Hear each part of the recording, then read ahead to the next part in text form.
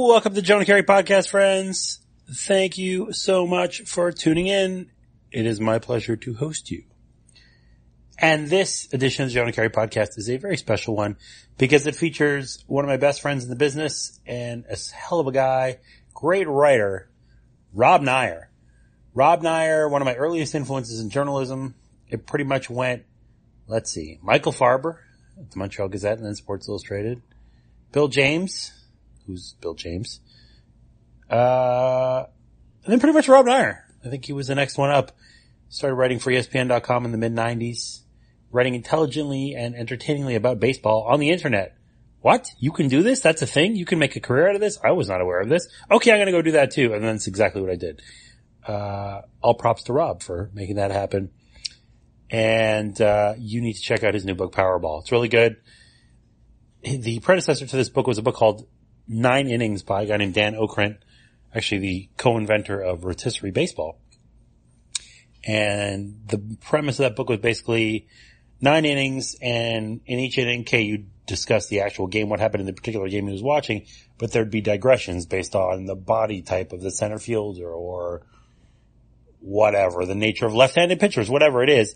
And Rob, very much carrying that forward to the new generation with Powerball, which is a book about a game from September 2017 featuring the Oakland A's and the Houston Astros and all about those players and teams and baseball in general and life in general. It's really, really good. Really, really enjoyed it a lot.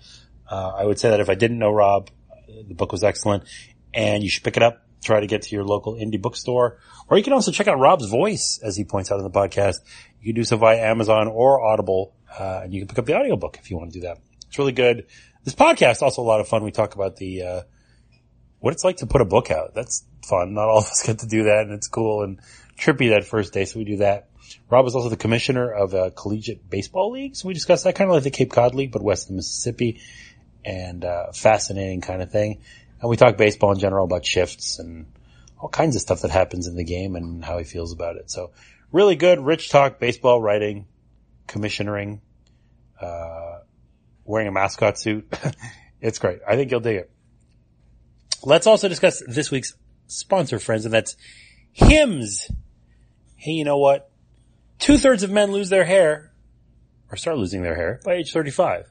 Thing is, when you start to notice hair loss, it's probably too late. It's easier to keep the hair you have than to replace the hair that you've lost. So your hairline is slowly starting to move backwards, bald spots, any of that stuff. Well, there's a solution for this, and that is forhims.com. FORHIMS.com. It's a one-stop shop for hair loss, as well as skincare, sexual wellness, and other products for men. And it's a wide variety of products that will help you out. They connect you, Hims does, with real doctors and medical grade solutions to treat hair loss. Well-known generic equivalents to name brand prescriptions to keep your hair. No snake oil pills or gas station counter supplements. No waiting room, no awkward in-person doctor visits. It is easy. You answer a few quick questions. The doctor will review your case and can prescribe what is right for you. Best way to order? Very simple. Listeners can get a trial month of Hims for just $5 right now while supplies last. See the website for full details. This would cost hundreds if you went to the doctor or a pharmacy, but in this case you just go to forhims.com. That's FORHIMS.com/Jonah. That's forhims.com/Jonah. Again, forhims.com/Jonah. Thank you to Hims for sponsoring the podcast. Not hymns like singing, HYMNS. Although that would be an interesting sponsor as well, I suppose, in its own way. Also interesting, terrible segue, is this edition of the Jonah Keri podcast. It's with the great Rob Neyer. Check out this episode, and then go buy Powerball, damn it. It's a really good book. You should read it. Make it so.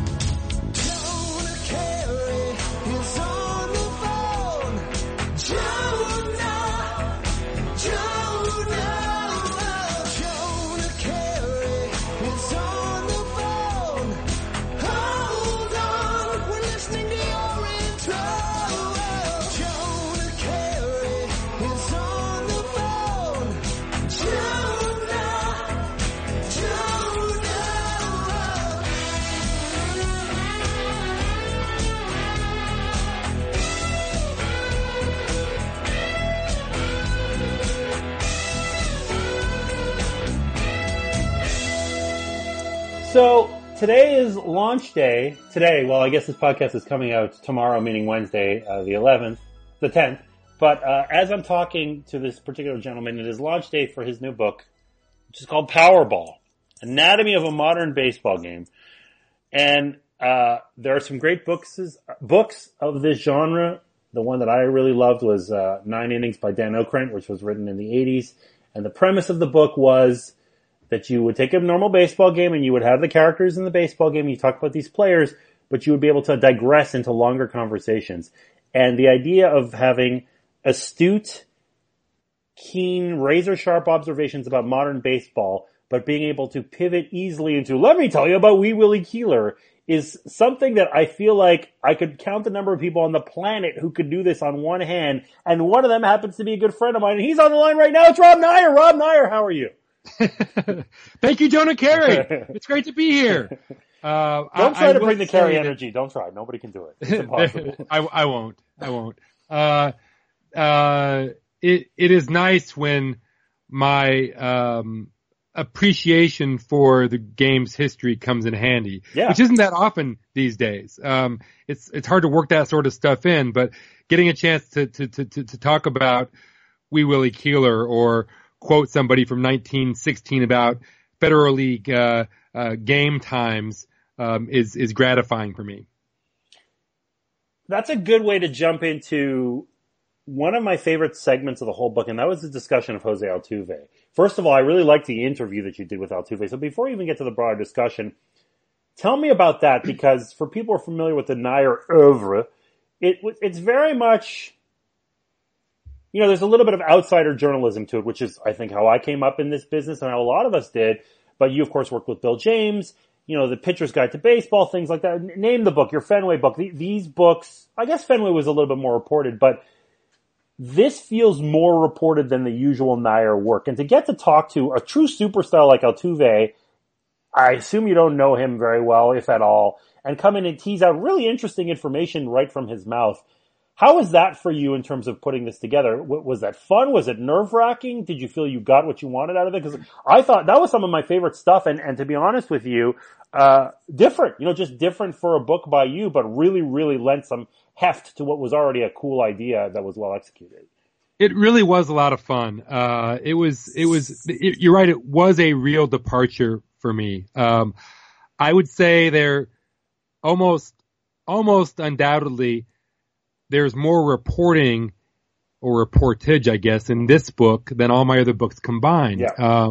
And I have admired good reporting for as long as I've been reading, basically. But I think that for most of my career, I was either too inexperienced or too insecure or whatever to really make the effort. And frankly, the only reason that I made the effort this time was because I think I really felt the book needed that. And I was able to, in my last full-time job when I worked at Fox Sports, I did a little bit of reporting. I did an oral history of Bill Murray's baseball career. Really good. Well worth reading that piece. I appreciate that. And I spoke to a lot of people, but no major leaguers. Mm-hmm. So it was sort of easy to get people because people who aren't famous typically like to talk. You know, they're sort of happy that someone finally wants to hear their story too. But after leaving Fox and becoming a freelancer, it turned out that the stories that people wanted me to write, were willing to pay for me to write, were reported stories. So I got more practice when it came to getting people on the phone, talking to them, becoming more at ease with not only them but myself in those situations. So when this opportunity came to me, thanks in large part to you, by the way, to write this book, I knew immediately that it doesn't work the way I want it to work if I just sit there watching the game.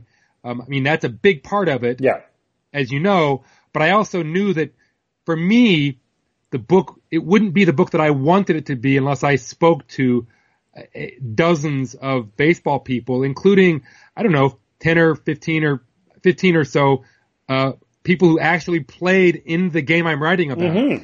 And that was the most fun that I had in the process because, I've never done it before. It's as a writer, it's for me, it's always thrilling to do something I've never done. And being in the clubhouse, night after night at Safeco Field, actually, and sort of waiting my turn to talk to Jose Altuve or Colin McHugh or whomever it was. And finding out, by the way, that I think it's intimidating if you haven't been in that milieu very often. It is. It still is for me now, and I've been done it a bunch. I'm still not comfortable.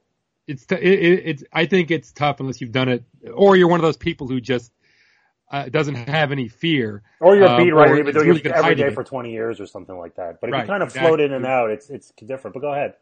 But I was fortunate that the PR people who worked for both of the teams, the A's and the Astros, were very kind and sort of steered me toward players who they thought would be helpful. And the players almost invariably could not have been more accommodating. You have a question, go ahead and ask. I mean, there were a couple of guys who didn't seem super thrilled, but were still gave me the things that I wanted. Yep. And there were some players who, they actually seemed, and I think part of it was that those teams, I think the guys get along well. The clubhouse are relaxed. It's not the Yankees or the Red Sox where they're deluged with people asking questions. So, I had a great time. I would love to have talked to every single player in the games. I didn't have the time to do that, but I really did enjoy that part of the process.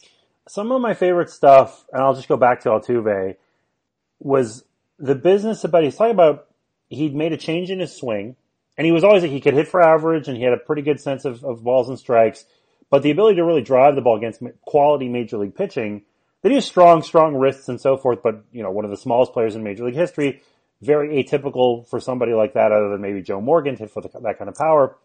He said he changed his swing in the first, I think it was 20 games of the season after he made his changes, couldn't hit a lick, more or less, or at least didn't hit for power. And he talked about the self-doubt that he either had or could have had given those circumstances.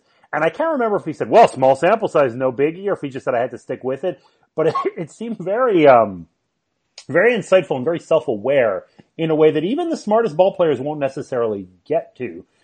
Did you learn anything in that respect from players? Because I feel like if you ask a writer, tell me about your process, tell me about how you feel every day. Oh yeah, we'll talk to you. You want to know? Okay, I'll give you everything. But it's such a see ball, hit ball sport, and there's almost like a fetishizing of dumbness in sports in some ways. It's, the best players, like Manny Ramirez was such a good player because he was dumb. First of all, I don't know that Manny Ramirez was dumb. And secondly, are we sure that Manny Ramirez wasn't actually really smart at his craft? Here's Altuve talking about inner doubt. Can he change it? Here's the sample size.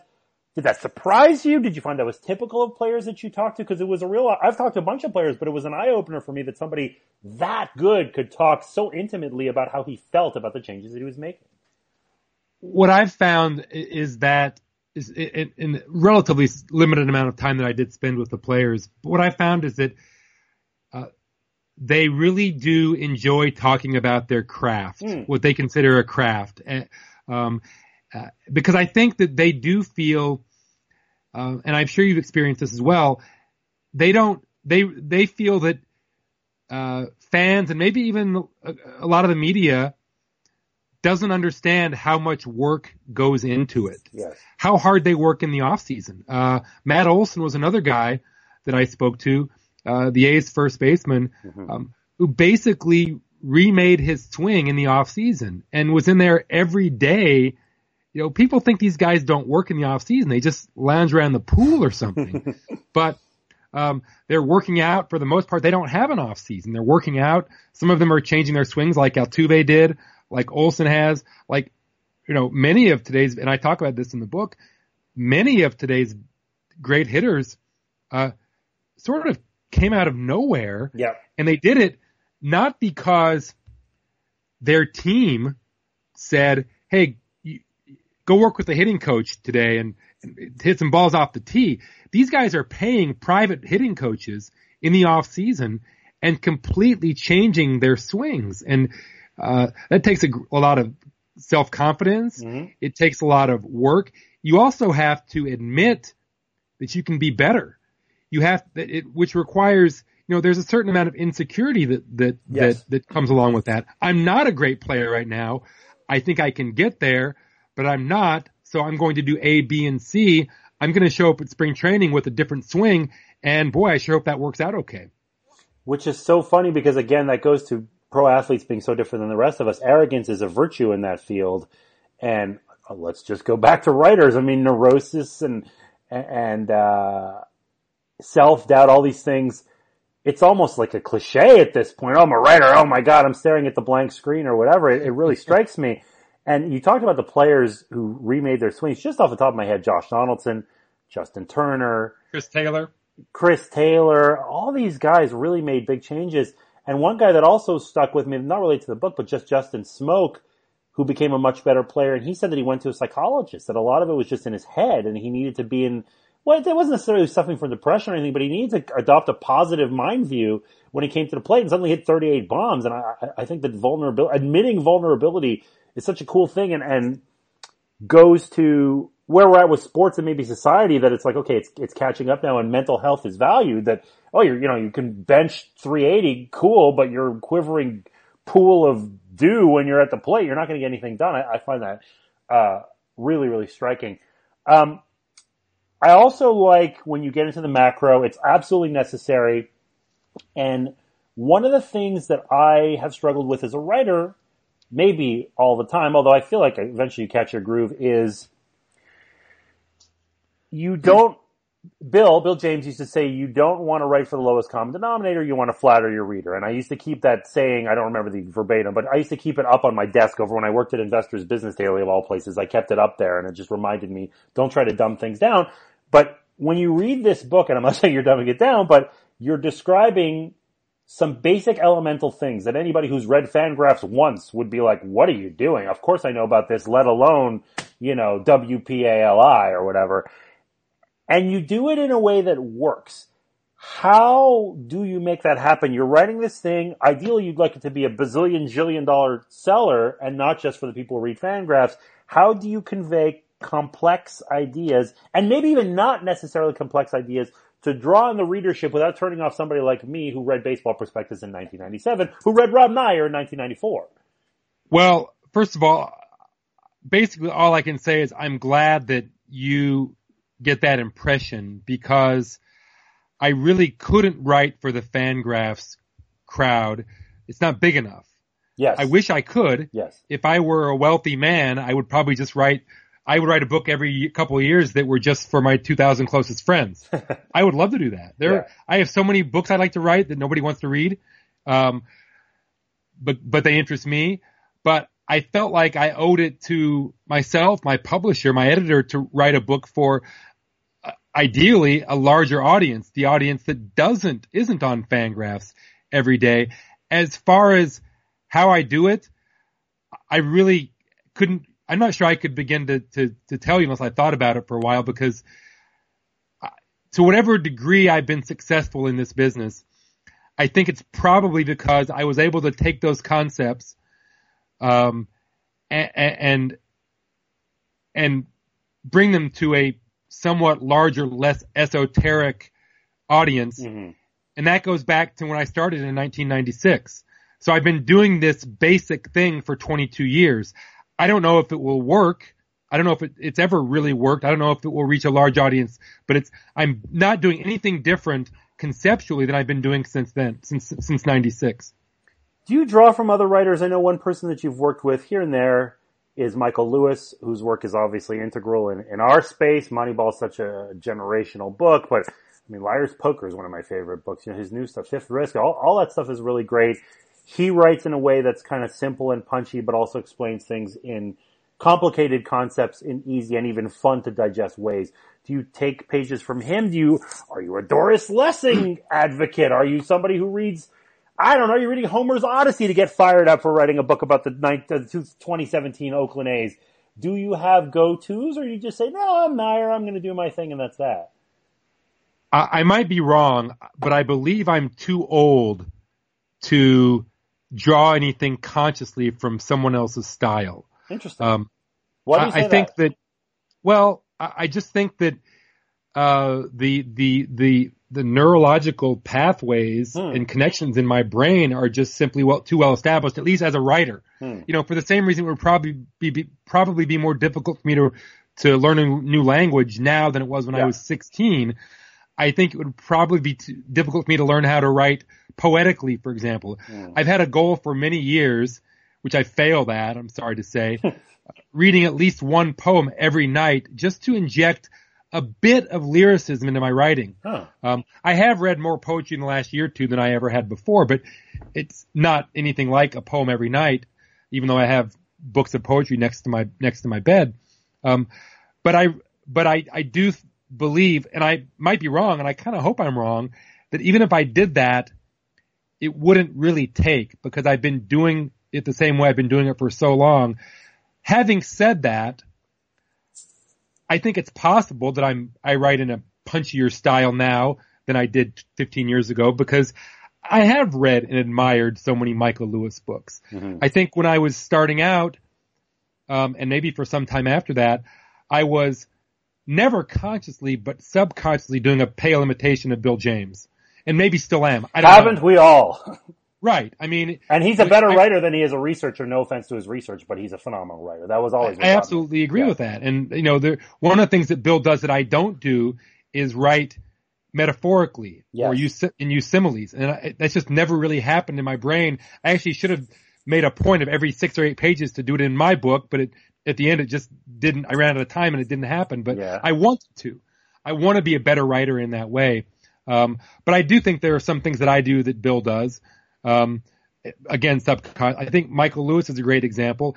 And if I were ever blessed with the opportunity to write a book, the sort of thing that Michael Lewis would write, embedding myself and telling a story like he does, I suspect that it would come across as, at least on some level, an imitation of him, because of course I've read and enjoyed so many of his books. And not only that, but if you could somehow recreate Michael Lewis, you might actually write a bestseller. So why would you not do that, at least subconsciously?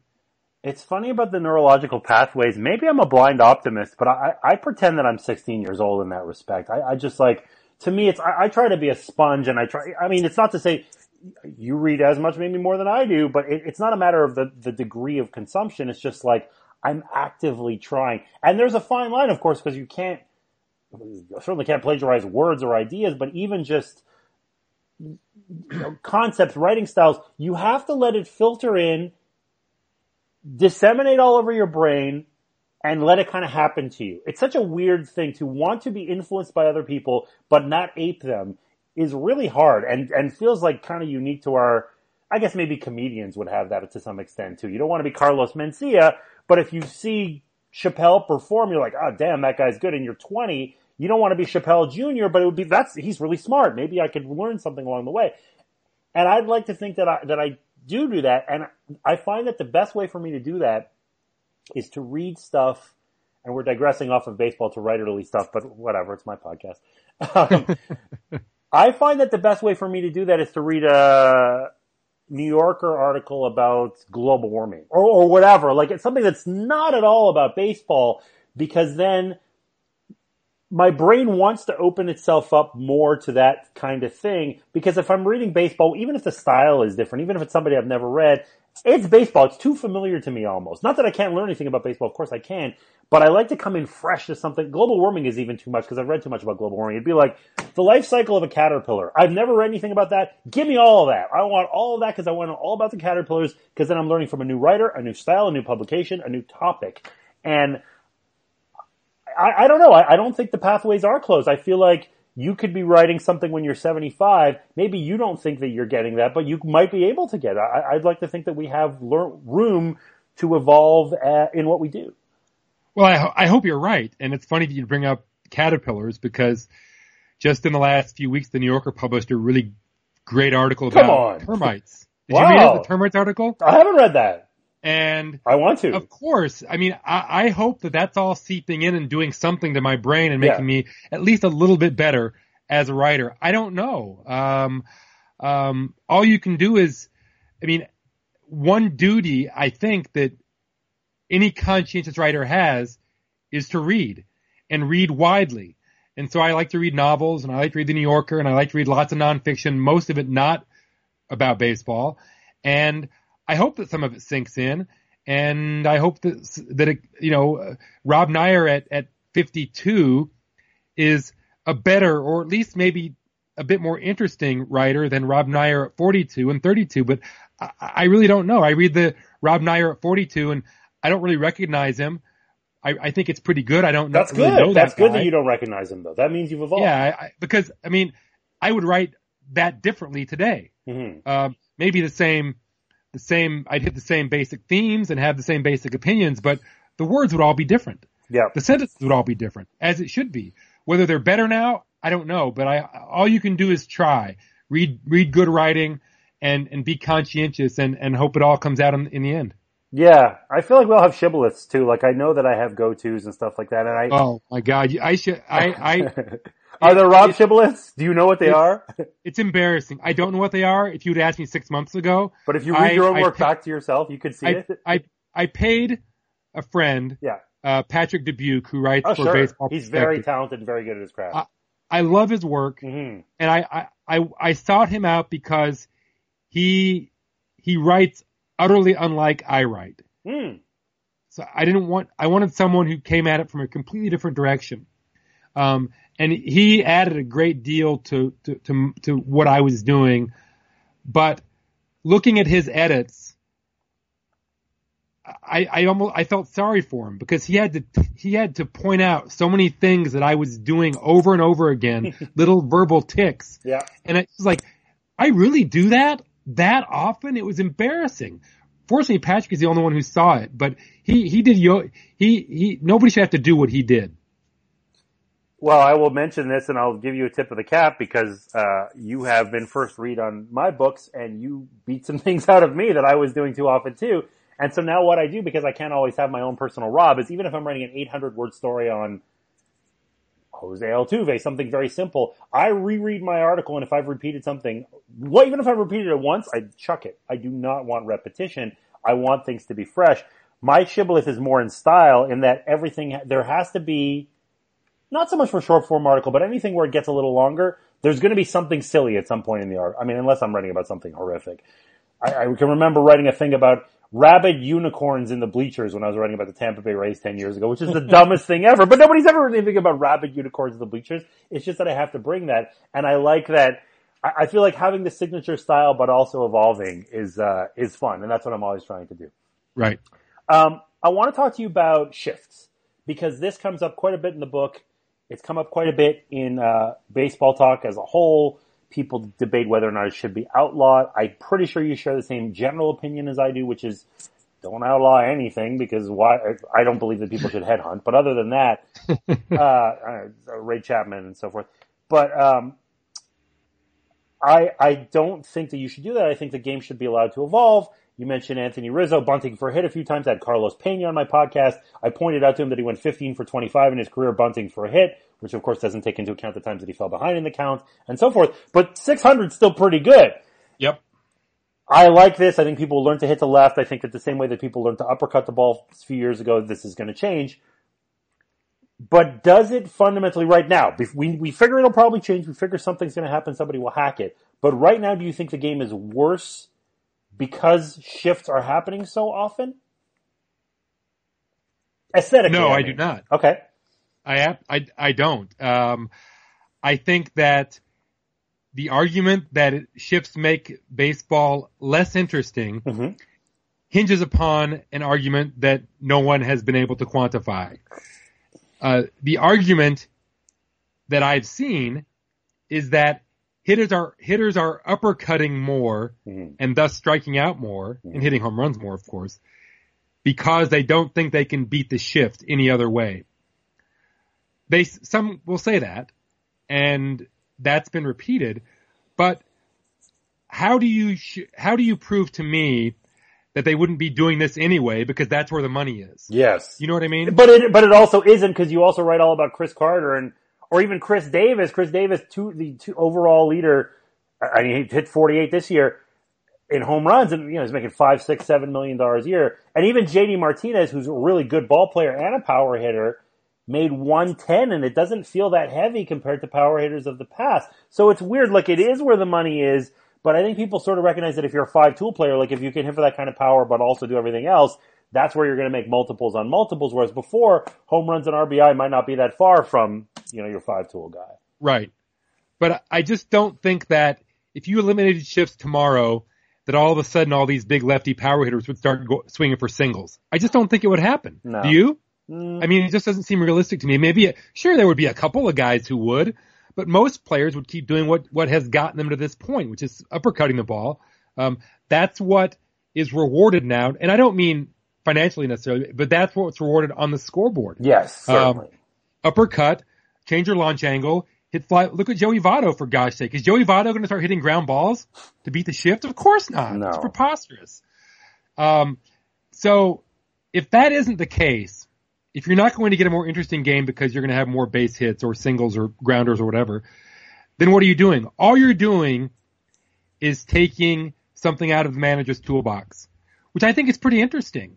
I like seeing guys run around on the field doing all these weird things, 4-man outfields and the shortstop playing over on the other side of second base. I think it's interesting.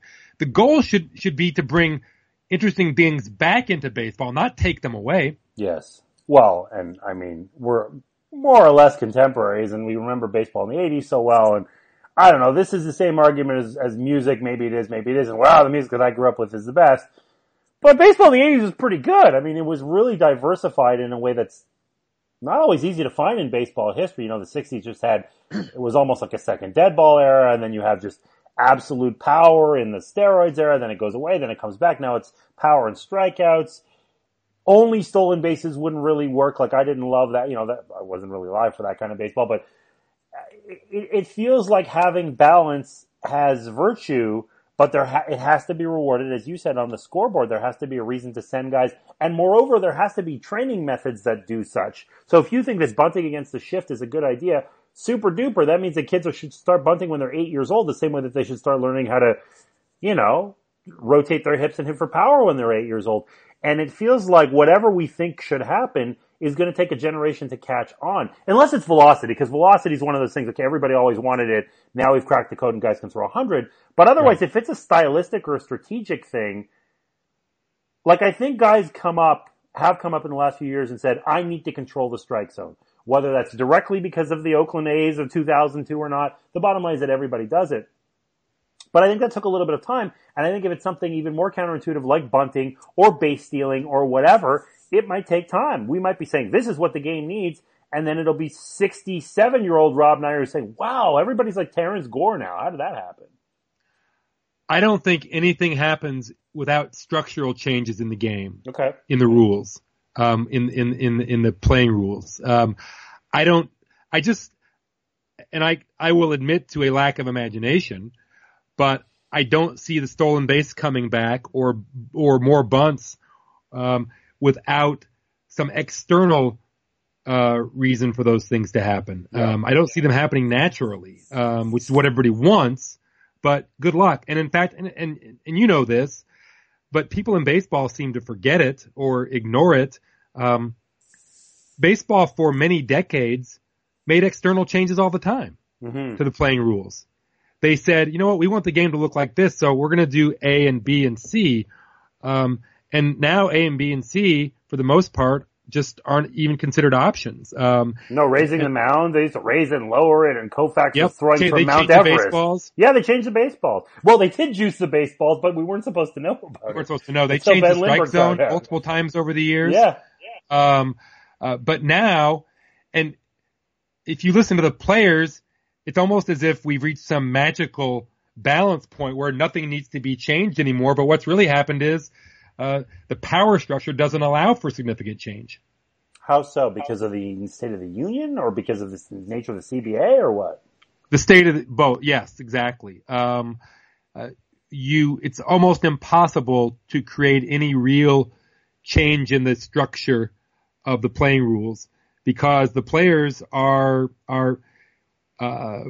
reflexively, I don't know if the word is conservative or what, but players hate change. Yeah. Like the rest of us hate change. Players don't like, if this is your livelihood, let's imagine, for example, that you're a relief pitcher in 2017 or 2018, and Rob Neyer comes along, Commissioner Rob Neyer comes along and Which says, is actually true. You were a commissioner recently. I still We're am. going to talk about. Oh yeah, that's right. We're going to talk about that too. But go ahead. So Commissioner Rob Neyer comes along and says, you know what? We don't need these 12-man pitching staffs anymore. I think 10 or 11 will do just fine. Well, as a relief pitcher in the union, what's your reaction going to be? It's pretty obvious, right? And that dynamic exists for almost anything that you want to do. Remember how hard it was to change it took, I think, 3 years to change the home plate collision rules? Yes. It's preposterous. In the old days, it would have taken a month. Now it takes years. Well, and I think it's the bigger fish to fry doctrine, and this is the frustrating thing for me. And I'm not saying that everything needs to be changed or whatever, but sometimes, you could get together with a few buddies and you say, why isn't this happening? And the answer is because, it could be something like the revenue split in baseball used to be 58-42 players, and now it's 58-42 owners, and the hell is that? And yeah, I'm making $5 million a year, but I probably should be making $5.9 million a year, and this is bogus. And that's completely legitimate. Marvin Miller would say the same thing. He'd say, you bet you should fight for your $900,000 or $90,000. And who gives a crap about stolen bases or whatever? Yes. And you just get stuck. You run out of time. You start negotiating the CBA, and, they decided on stuff like PEDs because it just became, oh my God, it was such an obvious thing. But there are other systemic problems in baseball that there's no way they're going to get addressed in the next CBA because they're going to run out of time. They have to settle salaries and injuries and livelihood and billion-dollar businesses, and nobody's going to care about the things that, forget about maniacs like you and I who micromanage everything. Even just regular fans say, hey buddy, why aren't we doing this thing? And that's enormously frustrating. I wish there was a way to have like a CBA Junior opened every 6 months and just say, okay, we're going to discuss the big things, but let's get to, no, I'm like half serious here. My dog and cat are attacking each other, which is amazing. And my cat's name, as I tell people, is Pedro Martinez, by the way. So I just wish there was a way to have a mechanism to discuss everyday things in baseball, to have a council of elders, put Bill and Bob Costas and I don't know, whoever else you want on it, maybe you, and let's talk about these things because they're not going to get done unless there's such major fish to fry, and it's frustrating to me as a fan. Right. I think it's a great idea. There should be a council of elders. There should be someone from ownership and someone from the union or few people from the and Bob Costas in the middle of things or Vince Scully or whomever. Not Jerry Reinsdorf. Not Jerry Reinsdorf. Anybody but Jerry Reinsdorf. Go ahead. How about Jeffrey Loria? Maybe we could bring him I'd in. much rather have Jeffrey Loria than Jerry Reinsdorf. I kid you not. Jerry Reinsdorf has skated by for years. I have opinions about Jerry Reinsdorf. No, I think it's a good idea. And you know what? I think those conversations do happen, but they don't happen in a probably the way that would lead to any real movement. And you really do have a sort of this conflict between the players who their union exists for one reason, and that's to improve the conditions, the living conditions and the playing conditions of players today. And the owners, theoretically anyway, are trying to make money not only today, but the ones who are in it for the long haul, 20 years from now. And in the old days, of course, all those issues were decided in the owner's favor because the players had no power. And now it's such a balance that it's hard to get things done. And as I write in the book, I don't think anything significant is going to happen in terms of the structure of the rules until both sides feel that their livelihoods, or at least their earnings, are threatened in some way. But as long as the revenue graph is going up, there's just no impetus for change. How did you become a commissioner? Is this like you're Gary Oldman and you just get cast in a Batman movie and that's the end? Does it come down from the heavens? Nobody's ever asked me to be a commissioner of any. You know what? That's not true. I'm the commissioner of my 3-sport fantasy league and I do enjoy that. But that's it. The commissioner of a real professional baseball league is a really cool thing.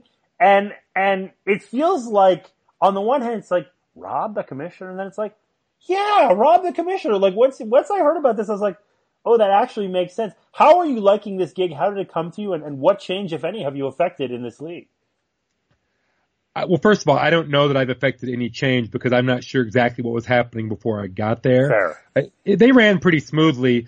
There were, one of the things you should describe in detail which league and how you the basics too, by the way, for people who don't know. Sure. It's called the West Coast League, and we bill ourselves, and I think correctly, as the premier summer collegiate league west of the Mississippi. So it's like the Cape Cod League, kind of. Exactly. Yeah. Well, we are the equivalent. Yeah. One difference is they get better prospects than we do. They are the premier league, collegiate summer league, and geographically they're just on Cape Cod, right? So they're all right there. Yeah. Whereas we range from Victoria and Kelowna up in British Columbia, all the way down to Corvallis and Bend in Oregon, which is, people think BC and Bend are they're not close. No. Especially not Kelowna, because you got to go east. That's not easy. Yeah. That's right. Yeah. It's way up there. So our geographic footprint is the largest in all of collegiate summer baseball. But we are the highest quality league west of the Mississippi, I believe. We have 12 teams starting next season. We play from early June until mid-August, and first of all, I've gotten to do, Jonah, so many things that I never thought I would get to do. Like what? I got to hand out the championship trophy. Ooh! I got to wear a mascot's costume for an inning. Wow! And get drenched in sweat. It was I was a marmot for an inning. Amazing. I got to literally put together the all-star teams for both divisions.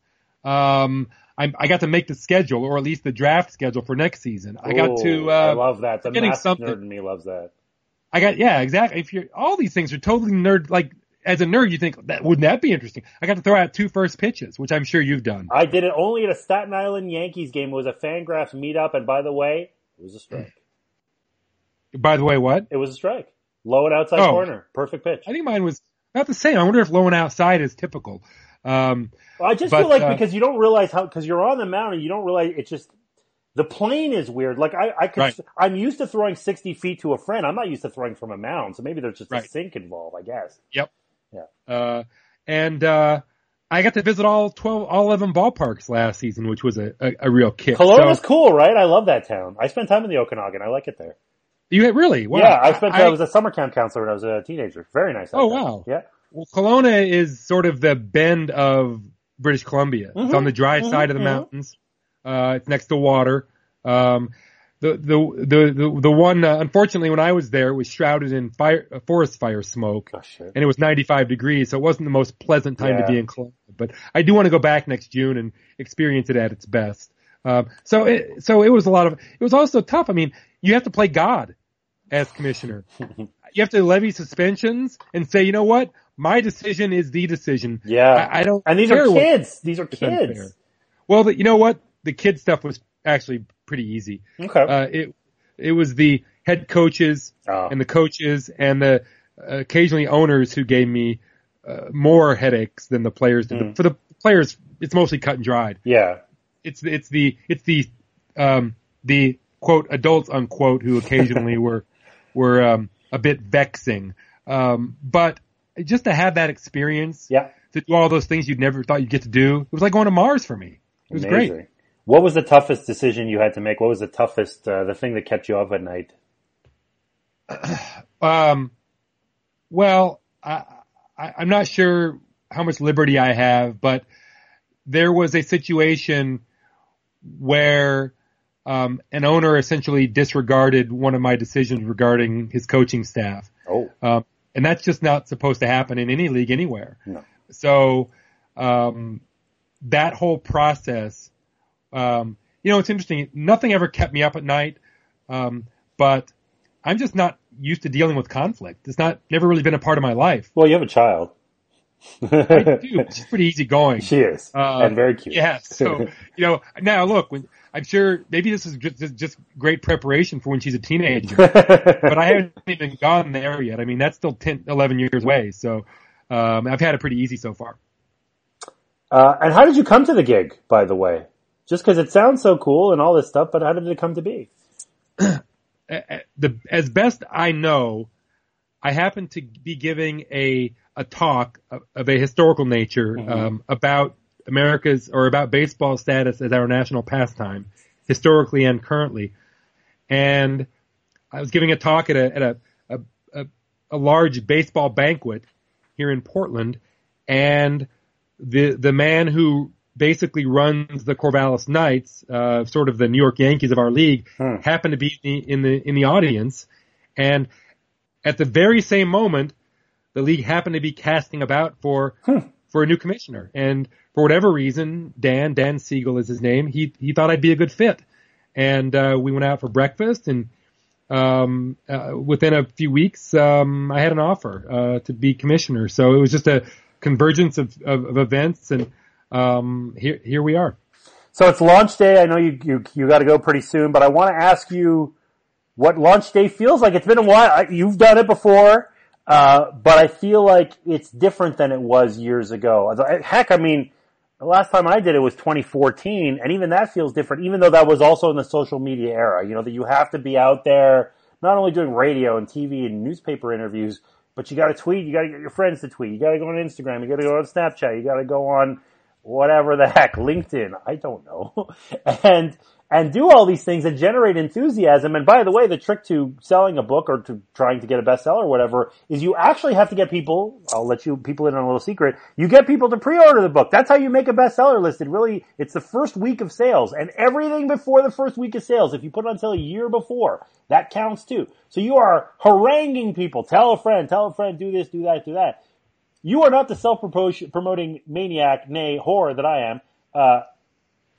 So how do you go about doing it in a way that is kinder and gentler but gets the message across? And are you like jazzed about today? Are you nervous? Are you anxious? How are you feeling right now? It's such a fun and rare occasion in a writer's life to have launch day that I want to know how you're feeling. Well, and this is pretty typical of me, I wasn't consciously nervous at all, but I haven't been sleeping very well. Okay. So I think subconsciously, yes, it's been weighing on me because, obviously you work on a book like this for a long time and you want people to enjoy it. And frankly, you want it to sell so you can do another one. Yes. This might be my last book. Who knows? This is my first book since 2008, I think. Wow. So this is my first book in the social media era. Mm-hmm. When the last book I did, the goal was to, basically to get an excerpt somewhere that people would see it and then order it and then watch Amazon obsessively to see if it helps sales. I'm purposely not doing that this time. I'm not looking at Amazon. I don't really want to know. It won't help me. Goodreads didn't exist then. Twitter didn't exist. Facebook barely existed. So I'm doing all those things now. But it's still to some degree, to a large degree, is a black box. I mean, we know that if you are on The Daily Show, you're going to sell a lot of books, right? Or if a few people who have a gazillion followers on Twitter say they love your book, you're going to sell books. But otherwise, I don't know that there's any secret. You just do what you can. Last time I did this, I did what they call, and you've done these, a satellite radio radio tour. Where you go on a dozen radio stations around the country in a row and talk about the book. And I'm doing that. I did that today. I'll do it tomorrow. I'll do it Thursday. And then, you do what you can after that, but you want to do as much as you can the week of the book comes out. A lot of people have been very gracious about the book on Twitter, which I appreciate, but does Twitter move books? I don't know. I have no idea. I've never done this before. I hope that tomorrow, a few hundred people or a few thousand people will have ordered the book in one of its many manifestations, but I have no idea. So speaking of the book, and I'm going to do this in the intro too, but I really want to make this clear to people. So, I've known your writing for a long time. You're one of the biggest reasons that I decided to pursue this career path in the first place. I knew I wanted to be a sports writer, but the idea of writing about baseball on the internet, that is straight off of you. I ripped it right out of the Rob Neyer playbook. So obviously I knew something coming in. I knew about your body of work and all that. It's difficult to create hypotheticals, but I can say with pretty good confidence that if I read this book and I knew nothing about you, I'd want to read more of your stuff. It's difficult to write about things in an intellectual way, in a historical way, in a way that teaches people lessons and gives them new thoughts, and do so in an entertaining way. This one really, really does so. Now I want to know, if I'm some hypothetical guy or gal, about, the last book you wrote was in 2008? Cool. You wrote this thing on the internet? Cool. It really, really manifests itself that way. And I really loved it. And you alluded to it briefly before. We can go into it, not go into it, it doesn't matter. But when I found out that that it was confirmed that you were going to write this book, I had really high expectations. I said, it's going to be something like what Dan Okrent did in the 80s, except that Rob's writing it. I bet it's going to be really good. It crushed the expectations of what I thought it was going to be. So I really, really like this. And you could sell one copy or you could sell 10 trillion copies. It's a really damn good book and people should pick it up. Oh, well, that's really kind of you to say. I think, I haven't said this publicly yet, but I'll say it now. The only reason, that I got the chance to do this book was because, as near as I can tell, you didn't want to do it. The story that I was essentially told was that my editor came to you because you had a relationship and said, Jonah, what do you think about this idea? And you said, well, I don't think that's for me, at least not right now, but you should talk to Rob Neyer. So, if you're right and the book works, and I'm glad it works for you and I hope it works for other people, if it works, it only happened because you thought it would work. So, as you know, because I told you this, I'm incredibly grateful for your confidence in me. So thank you. Well, right back at you. And like I said, I literally would be, shoveling snow or whatever for a living, if not for me reading your stuff back in the mid 90s. So it's a love fest all around. The book's really great. Rob Neyer will follow you on Twitter at Rob Neyer. Pick up Powerball, and if you can, if it's possible, because it'll be widely distributed. Amazon is lovely, and I got no problem with Amazon. But certainly if you live in Rob's neck of the woods, go to Powell's and get it. If you live in Seattle or Phoenix or Toronto or whatever, I guarantee you there's an indie bookstore or some way of buying it in that way. I would highly encourage you to support your local independent bookstore and pick it up that way. Now, if you have a Kindle, fine, that's fine. But if you want a hard copy of it, try to do it that way, because that's a cool way to support the book industry. And or, yes, please, if I may add, yes, or you can go to Amazon or Audible.com and you can listen to me reading the book for 9 hours and 51 minutes. Amazing! That's so amazing. I actually had a conversation with somebody at Random House, and it's several years after the Up, and Away, my Expos book came up, but there was some talk about, would you want to do an audiobook afterwards? I told them I don't really have an expressive enough voice, and I don't like hearing myself talk, so I'm going to have to say no. No, that's not what I said. I said, of course I want to do it. So we'll see if that comes to fruition. Was that super fun for you? Jonah, it literally, physically, is the hardest thing that I have ever done that didn't include climbing a mountain. Wow, because it's exhausting. It is, and I was only recording I'd be at the studio for roughly 6 hours a day. Yeah. But I was only actually recording for about 4 of that between lunch and breaks. Yeah. But it is physically exhausting because your brain has to work so hard to say those words without fumbling every 2 seconds. I feel like I'd lean into the fumbles. I'd be like, I don't know, Robin Yount. Yeah, you know what? It doesn't matter what his name is. And that would just be in the thing that you could just have fun Well, with. Your producer would probably not tolerate that for too long. My producer would be fired. That's what I don't know. Rob, this has been great. Thank you so much. Best of luck in all your endeavors. Let's talk more in non-podcast form too. And for everybody listening, pick up Powerball. It's a hell of a book. Thank you so much, Jonah. This has been fun.